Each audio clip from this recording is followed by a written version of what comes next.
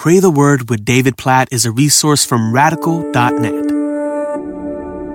In Acts chapter 23, Paul is being put on trial, basically, and he's testifying to the gospel. And as he does, the dissension around him becomes so violent that the tribune is afraid that Paul's about to be torn to pieces by the crowd. So this tribune commands the soldiers to go down, take Paul away from among them, bring him into the barracks. And then verse 11 says, the following night, the Lord stood by Paul and said, take courage, for as you have testified to the facts about me in Jerusalem, so you must testify also in Rome.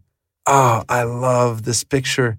Paul, he's got dissension all around him to the point where he's about to be torn to pieces. He's wondering if he's even going to live through this, and Jesus comes to him. And the Bible says the Lord stood by him. What a great phrase. He was not alone. And this is exactly what Jesus had promised. When he told his disciples in the Gospels that they would face persecution, he said they would not be alone, that he would be with them. So the Lord stands by him and says, take courage. The presence of Christ brings courage in the middle of trials and threats, in the middle of unknowns. We have courage because Christ is with us. That's the clear takeaway from Acts chapter 23, verse 11. So I think about our brothers and sisters in the world right now who are persecuted, who are facing trials, much like Paul was, who are being threatened to be torn apart by pieces in some senses.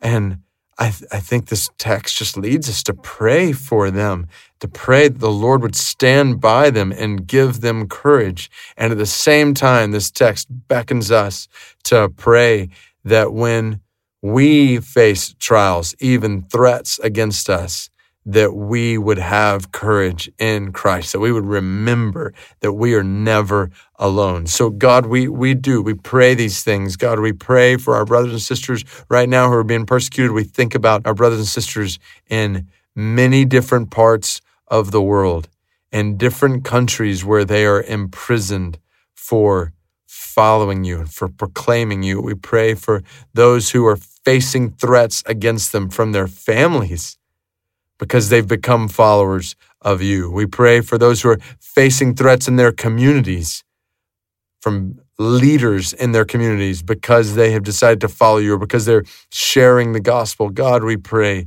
that in the midst of the challenges around them, amidst the turmoil around them, amidst the threats against them, God, we pray that they would know that Jesus is standing with them. God, we pray for their courage. Please, oh God, give them courage. Help them to stand, sustain their faith, strengthen their faith, satisfy their souls in the middle of this. Oh God, show yourself strong, we pray. Lord Jesus, show yourself strong, we pray, on their behalf.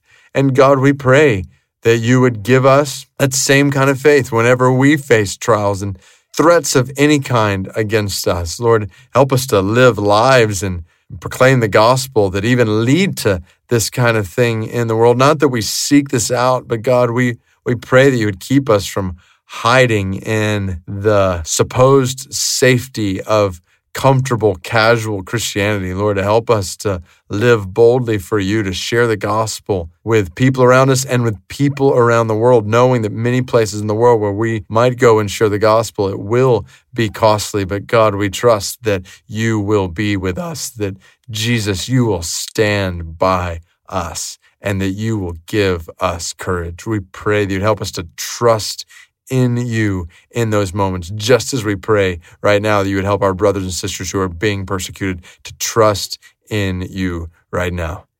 In Jesus' name we pray. Amen.